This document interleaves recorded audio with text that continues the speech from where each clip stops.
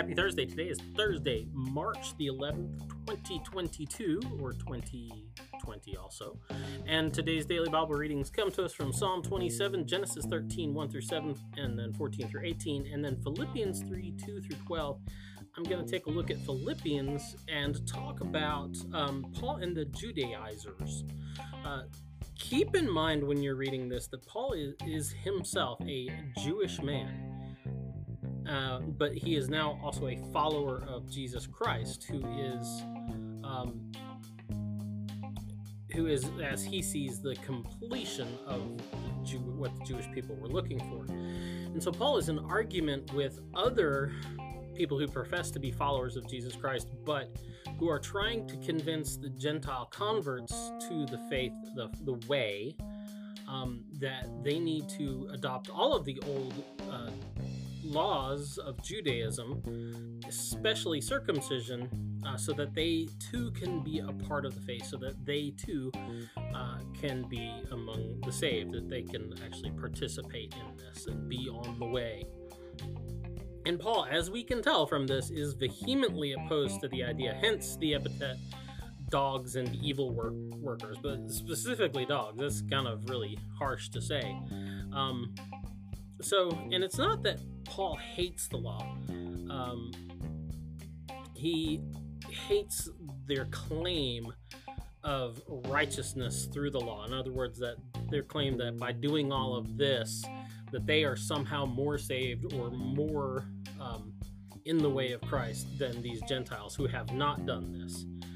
In other words, there is nothing that you can do that will make you righteous, is what Paul's saying, or justified in God's eyes. And so, if you want to know, you want to see more on all of this argument, you can actually go read Galatians, because he really gets into it there. But Paul's main argument is that they're just getting caught up in the law, and if the law was the thing that would have given us righteousness before God, we wouldn't have ever needed Christ.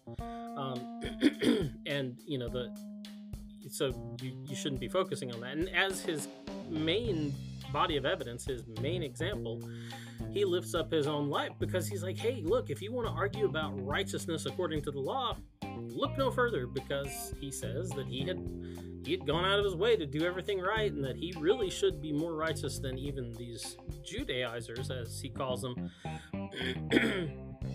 saying that, he had done all this, but none of that saved him. He was outstanding as far as the law was concerned, but he himself was a dog who sought to persecute Christ and his followers, and the only thing that actually saved him was Christ claiming him for his own. This is the Paul's road to Damascus experience, where Jesus literally knocks him off his high horse and makes him confront him, and then tells him, you're going to do what I tell you to do now.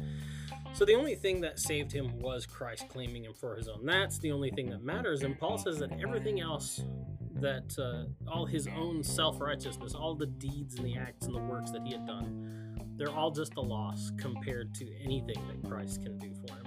So anyway, that's the DBR for today. Get out, enjoy the day, and Huggins will be here tomorrow with another DBR for you. See you later.